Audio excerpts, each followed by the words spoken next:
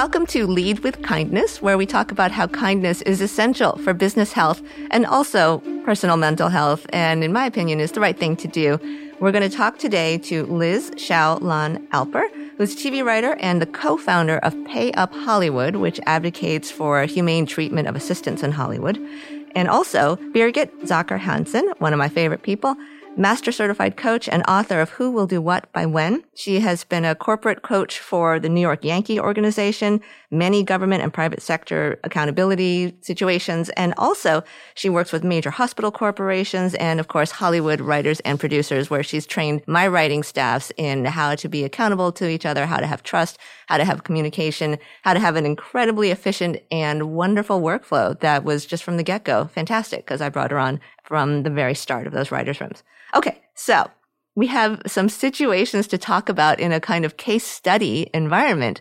Liz, can you first tell us what you do, why you started Pay Up Hollywood, and what its mission is right now? Pay Up Hollywood started 4 years ago. It was created by myself and Deirdre Mangan because at the time we were discussing the treatment of Hollywood assistants in the industry currently, because we had been talking with so many assistants who are on the brink of leaving the industry. We'd always been passionate about assistant treatment. We were both assistants. I was an assistant for almost 9 years before I was staffed as a television writer. I've worked as showrunners' assistants. I've worked in scripted. I've worked out of scripted. And every time it was very clear that as an assistant, I was the lowest priority, but also the worst treated, the lowest paid, and the one who was also working the hardest. So this was an epidemic that we saw, and we decided that something needed to be done. People had been speaking out about it for years, and no action had really been taken. And so we felt that it was time to stand up and make it known that this sort of treatment wasn't okay. And on the heels of Me Too, which obviously Hollywood went through an entire revolution during that time, a lot of the assistants had been left out of that. And so for us, we wanted to create a grassroots movement that would focus on amplifying the plight of assistants while also demanding accountability from the industry to make sure that assistants were paid well, treated safely, and were given opportunities to move up, because this is the next generation of Hollywood leaders. And if we don't start treating people right at the bottom, that sort of behavior is just going to become cyclical. And the next generation will be treated just as poorly as the first. So we're just trying to break the cycle. Awesome. Okay. And then Birgit, would you tell us, please, how you work with people to manage commitments and how to hold people accountable? I love the way you're introducing the question. Can I just add something to Liz? Because Sure. I'm sitting here and thinking, now I understand why I'm on this. Because I so resonated with what you were talking about, Liz, even though I'm not technically in your industry. But I was born in Germany, and when I came to the United States, worked for international organizations, and I saw the very same thing that you're describing in those environments. And that's when I became passionate about, what do we do about this? How do we close the gender gap? For example, I happened to be in a position where I had all the data right at my fingertips, and I would observe people in meetings and see that they weren't treated equally and they weren't included, and there was so much dysfunction. I just had this whole journey of going back to the beginning of my career and why I do what I do today, because I can see that it was that pain that I felt, that lack of empowerment at the time, that made me curious to learn, how can I empower myself and other people in organizations to be themselves, to speak their truth, to be courageous, and to live better lives, right? I think at the end of the day, we're all worthy of living the best life and being happy and joyful at work and empowered. And so when you just asked me what I do, this is not what I do. I have this great privilege of working with huge government agencies, hundreds of thousands of people, and developing leaders to develop other leaders to change the culture and create an environment where people come to work every day and can be who they are, bring their best game, right? And feel proud at the end of the day. Now, that's the goal. I'm not saying we're all there, but we are making great progress, and people are shifting the mindset from, oh, we can't change anything, that's the way it is, to, wow, what if we could? What if we could change this and we could all be safe and we could all have joy? And so, yeah, I'm going to stop right here because otherwise I'm going to keep going all day. I'm super, super passionate about how to make those environments happen and create these kinds of cultures by developing leaders who can pay attention to that. I love this. But you're one of those leaders. I just want to compliment you back because you're one of those leaders who sees the importance of culture and pays attention to it and really has gotten so good at actually implementing, a lot of the stuff that you and I talk about on the coaching calls. So you're just one of my favorite people too. I'm so glad to be here. Thanks. I just want to second all of that. That's so great. Yes. Oh, cool. I asked Liz before we started here to give us a couple of case studies. And these are anonymous examples, but they are from real life, Liz. The first scenario that we have, an assistant wrote in to Pay Up Hollywood about the huge increase of responsibilities dumped on them beyond the job description with no additional pay. When they expressed concerns to their supervisor, they were told, your job is to do whatever we tell you to do. This assistant fears that their attempts to ask for fair pay and boundaries will hurt their chances for continued employment, both at this job and elsewhere in the industry. This is something that many, many assistants in this industry fear because they feel that they do not have the power to request reasonable boundaries at their job. They're expected to be on call 24/7 for basically minimum wage. And it's no longer sustainable. But when they bring this up, they're either rejected, they're looked at as though they are not actually serious about their job, or they're fired for not demonstrating true commitment to the position. I think we all agree that they have a right to ask for that fair environment, fair pay, right? In this case, that's not in question. Nobody should be taken advantage of, right? We're all on the same page about that. It's just a matter of how do we actually help someone to ask for what they need in their life and do it even if they do feel the fear. This is probably where I go as a coach, often with people, because I hear it all the time. People say, well, that's a conversation I'm not willing to have. Like we identify what the conversation is, but then they say, I'm not willing to have it because I'm not willing to risk my safe place right now. So what they're doing is tolerating something that they're not actually okay with. And it sounds like Hollywood has taken advantage of this phenomena.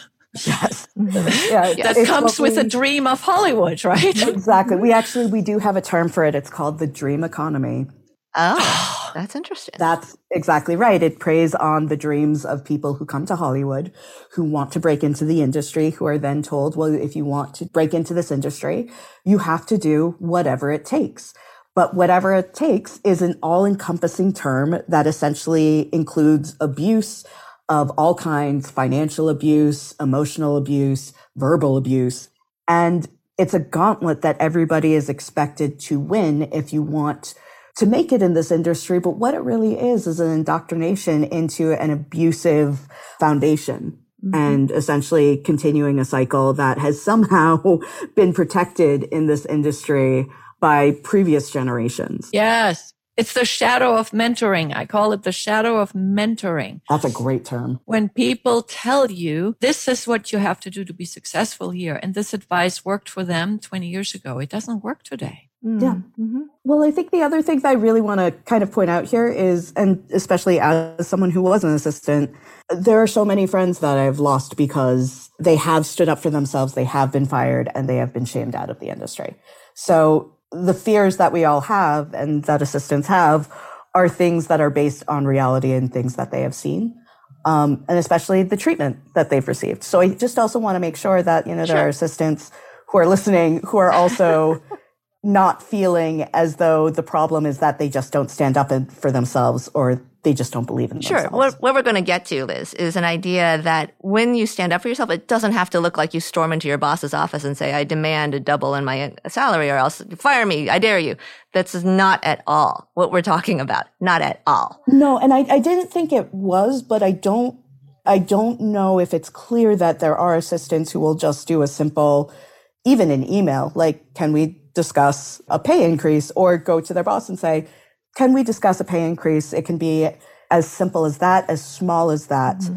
And the retribution that they face is pretty significant. Oh, I totally hear you and validate that this happens. So what I'm asking Birgit to do is to construct a different kind of conversation that doesn't have any of those words that you just said in it, and yet is empowering. So go ahead, Birgit. I would probably ask them, what do you really want to have happen? Let's start with the desired outcome. So what's the future you want for yourself? So do you want more money? Do you want less work? Do you want more life balance? Do you want more experience? What is it that you really want that you would find fulfilling? And then let's back into what are the current challenges, so if there is abuse that needs to be addressed, if it's just too much work and everybody is doing too much work for the same money because the budget is limited, then that's the challenge, right? That's a real challenge. It often happens. So we talk about that and we validate those challenges. And then we go into the domain of what do you think are your options? So you could stay, you could quit, you could stay and have a conversation. In other words, do something different. So let's maybe explore what that would sound like. What other options do you think you have, right? So we're exploring all the different options that an individual may have. And a lot of times it's changing the tone and changing the conversations we have. So instead of pointing to what is bad, what's wrong, what's missing, I coach people to focus on what do you want and talk about that. Make a request for what you want.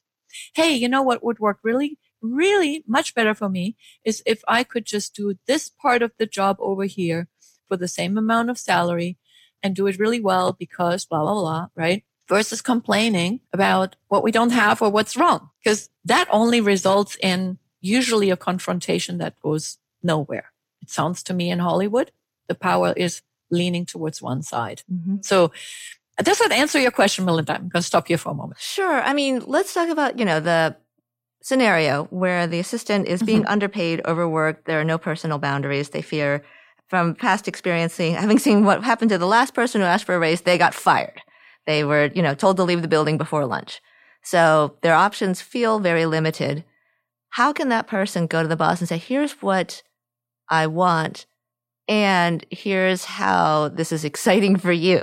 That's kind of how I felt when we were talking about it in the pregame, where you were able to phrase it in a way like, oh, as a boss, I would actually feel empowered by this request. Sounds counterintuitive, but go with me here. There's a conversation where asking for the raise is all about you and it's all about how much money you want, the raise itself, right? And then there's a whole other conversation. And I think that's the one to have. And it's the conversation about the value that your work brings, the value. How do we measure the value? How do we know what it's worth? When you do your homework on that, or you have that conversation with the other person, and you are in agreement that you have increased the value that you produce, well, then it's only natural and logical to say, hey, if I produce this much more value, do you think it would be fair, or would you be willing to give me an extra X amount of money for that? So it's not about the person. And I think sometimes when people ask for a raise, it's as if they are saying the money will tell me that I am as a person more valuable because you pay me more money. But it's never about the person. It's actually about the value that the person's work and their decisions and their intellect, produces for the customer. From the leader's perspective, I've been asked for raises and done what I could to grant them. But I do know that it feels different when somebody says, I think I should be paid more, versus, hey, I've been with you for a year and I'm bringing all this institutional knowledge. I know everything about how you like to operate. I feel like compared to somebody you'd have to hire off the street, were you to fire me, that's the subtext, compared to somebody coming in straight off, no experience with you, I feel my value add actually is not being reflected in this hourly wage that's been presented by the studio. Could we have a conversation about that? And it's clearly, this is not coming from you, boss. It's CBS that mandates this kind of hourly wage. But can you and I talk about what you think is the value to your show and the show that you want to put on the air seamlessly and effortlessly, or with this minimal retraining and kerfuffle and trying to dial in the new assistant possible? Your time is so valuable that I don't want you to have to deal with retraining somebody. Mm-hmm. I mean, Liz, what do you think about that? Sounds pretty good to me. Liz, how does that sound to you, Liz? What do you think? Yeah, I think that the quietness that you're hearing is me going, yeah, that doesn't work. Go ahead. Then why doesn't it work? Tell us. Assistants who will talk about what they bring, the fact that they do have previous experience, the fact that they're probably being hired, for their previous experience, and they do deserve to be making more.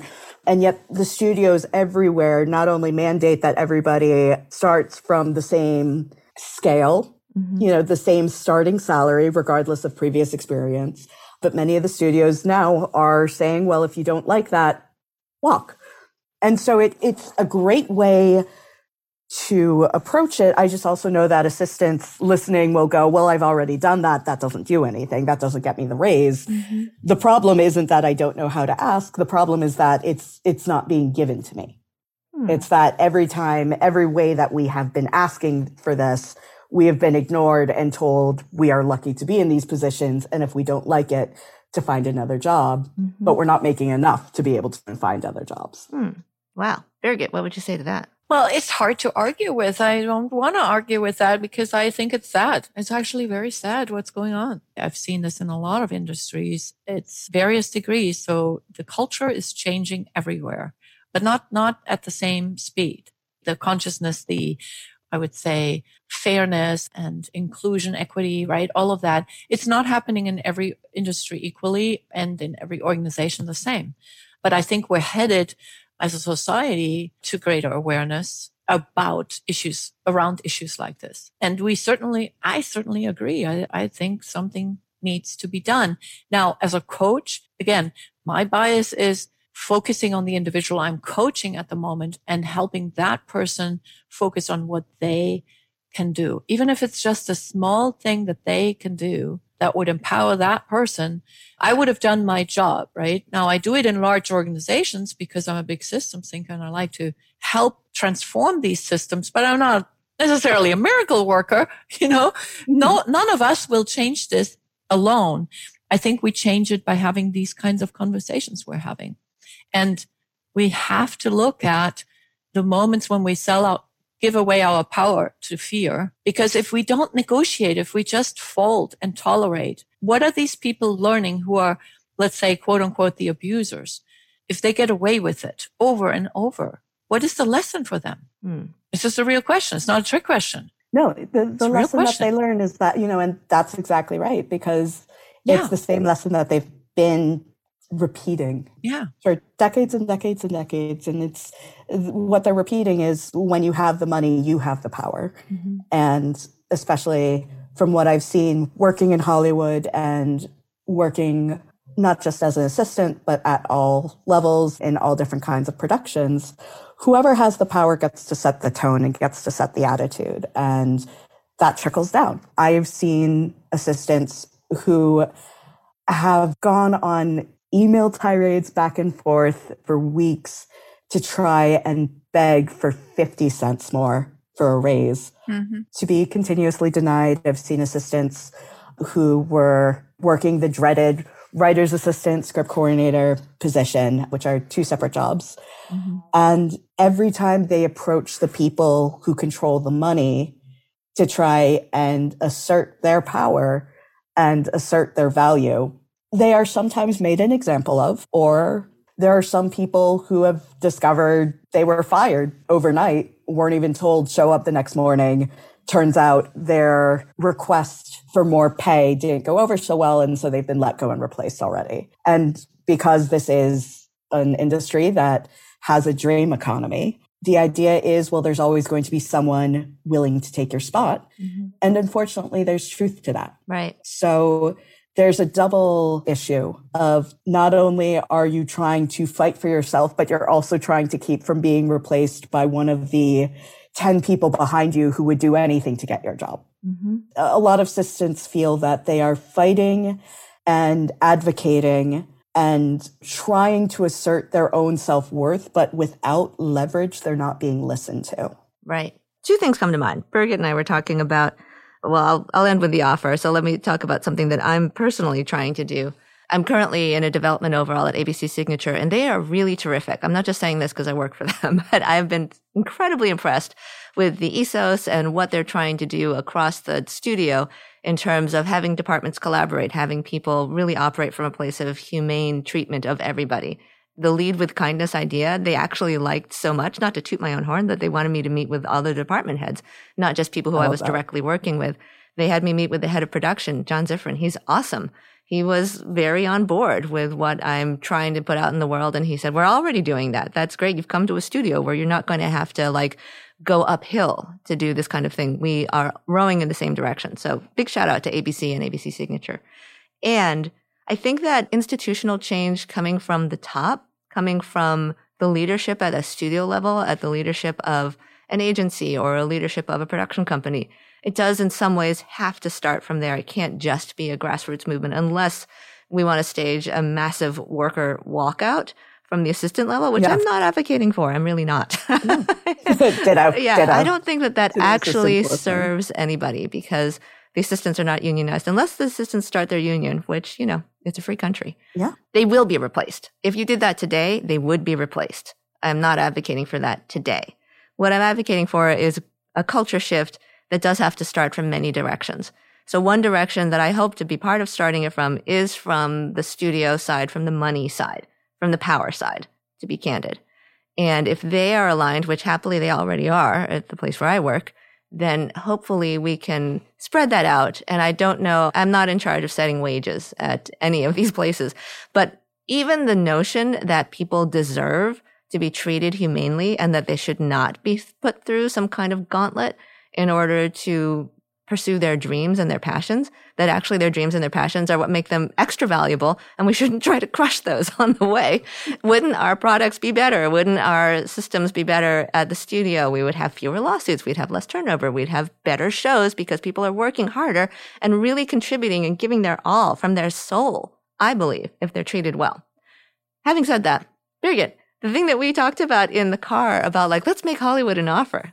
Can you talk about that? Yeah, because when we were talking about how so many people feel the fear and give away their power, I feel like we need to have a state shifter, like some program for them to get in touch with that and decide that they're not going to do that. We need to communicate powerfully, not from a victim place, but from an observer place who says, we're lacking equity. We're lacking so many values that we hold dear. And so this is the gap. Now let's talk about how we can close it. That's a composure issue. It all goes very deep. And I think the offer I would want to make is to maybe put some time on the calendar and meet with some folks who are feeling disempowered and help them rediscover their power and then find their voice and then come up with a very concrete action plan out of that. What they can do, what they can control. Because again, you do not control the whole industry and you don't control what other people think or do.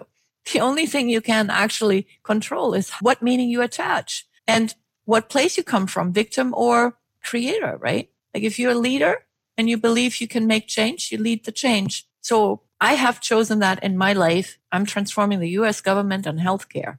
That's not easy. I'm just declaring that's what I'm doing. And I keep on going. And it's definitely not easy. But if I go to victim, I don't have the power or the energy to keep going. So I have to stay out of that place and say, it is what it is. And let's keep working towards the desired outcome. And that's where this conversation, I think, is so important and eye-opening.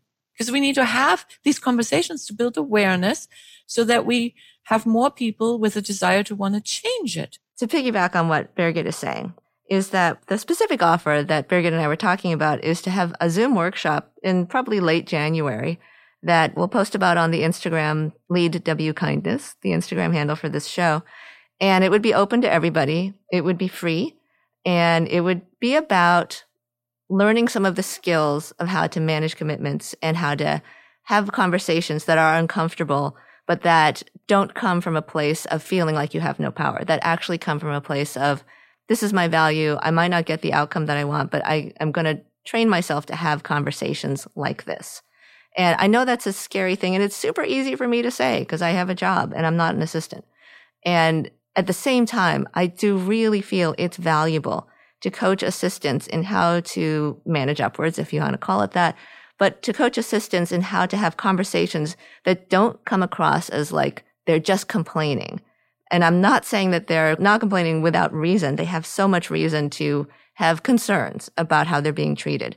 It's absolutely going on. The possibility of retaliatory firing is so real that I want to be very delicate in how I phrase this myself. But I think that as people, it's useful to have better communication skills. I think that's not a controversial statement. No, and I think that's very true. And that is the Zoom workshop that Birgit and I are going to offer at the end of January. How to have skillful conversations, how to manage commitments with skill and professionalism in a workplace situation, also in your personal life. But just to give one example, Birgit helped me through a contract negotiation where we were waiting on like an email answer from an entity, and that entity turns out wasn't even aware that they were the holdup. So she coached me to have this conversation instead of letting myself like wonder in limbo, when is anybody ever going to get back to me? She said, you could reach out to this person and say, hey, do you know who can get me the answer? And can you commit to telling me who's going to have the answer by the end of today? Doesn't mean that I need a yes or no answer. It doesn't mean that the answer is going to come today. I need to have information that you could get from me by today. Can you commit to that? And that changed everything, because all the way down the dominoes of this particular holdup, everybody was like, oh, I didn't realize I was the holdup. Oh, I didn't realize I had a conversation. And it all was prompted by me asking just for a little bit of information from a person who could get me the information by the end of the day. Does that make sense? Yeah. So that's the kind of coaching that we would be offering on this Zoom. It's not about storming anywhere. It's not about trying to get yourself fired. It's the opposite. It is about how to have skillful conversations in a workplace setting with professionalism that get results, that get you towards the desired outcome. And the desired outcome includes not getting fired 100%. Yeah, that's a good example, Melinda. Golly. So these, topics like this, they're high stake. They're really emotional. And I have a different lens as a coach, because I do always want to bring it back to what can I actually personally control, right? Because if I empower myself with that question, instead of feeling like a victim, then I can take action. And that's what coaching is all about. So if I didn't do that, Liz, I'd be selling out as a coach, right? But I really respect your perspective, and I'm glad that you're standing up for what you believe in. And I am in no way, I don't want to be perceived as saying, that if people just stood up, we wouldn't need unions or anything. Then no, I understand. I really do. And yet at the end of the day, the only one I'm responsible for is me, myself, and I. Mm-hmm. And so that's where I always start. It's like, what meaning am I giving this? Am I feeling like a victim? Then I need to shift first before I can take action. Because the more action we take from a victim place, the more divisive the situation becomes, and the less we're going to actually problem solve. And this is a whole nother conversation, perhaps for a whole different podcast. Yeah. I want to close with one thought that Birgit often presents to me, which is, well, it sounds like you're at an impasse in this situation in your personal life. Let's just say this was years ago, but she said, you can powerfully choose to remain here. It sounds like you've got reasons to stay here, and they are compelling reasons. And it's not a perfect situation by any stretch. But if you're powerfully choosing to stay here, as opposed to feeling like I've got no option to go, you actually do have an option to go. It would cause different problems, and you've chosen to remain in the situation for reasons that are completely understandable. But if you powerfully choose to do something, then at least you're mitigating some of the suffering. This is like a Buddhist thing, like pain is inevitable, but suffering comes from resisting the pain or feeling like there's no choice. If you're powerfully choosing to be in a painful situation for a time while you're learning from it, at the very least, while you're taking this Zoom class about how to have skillful conversations, what can you powerfully choose to get out of that situation and preserve your sanity and your soul? That's interesting. Okay. Yeah. I think that is a perfect place to conclude this part of our conversation. It is quite fascinating. And yes. I do want you two to have your own podcast. I do.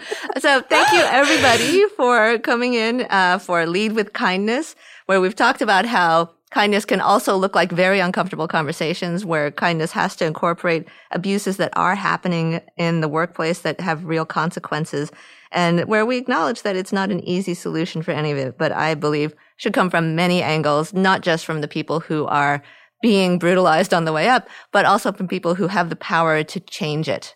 So with that, thank you so much, Birgit Hanson and Liz Hsiao Alper, for coming in and talking about these things with us. We'll see you next time. Thank you. Thanks for having me. Thank you for joining us for Lead with Kindness. I hope you'll come back next week when I speak with script supervisor DJ Barton and stunt coordinator Roralie Teo about safety and how that impacts people on set, not just in a physical way, but in an emotional and mental and psychological way, and how important that is for team building and health of your group overall. Thanks.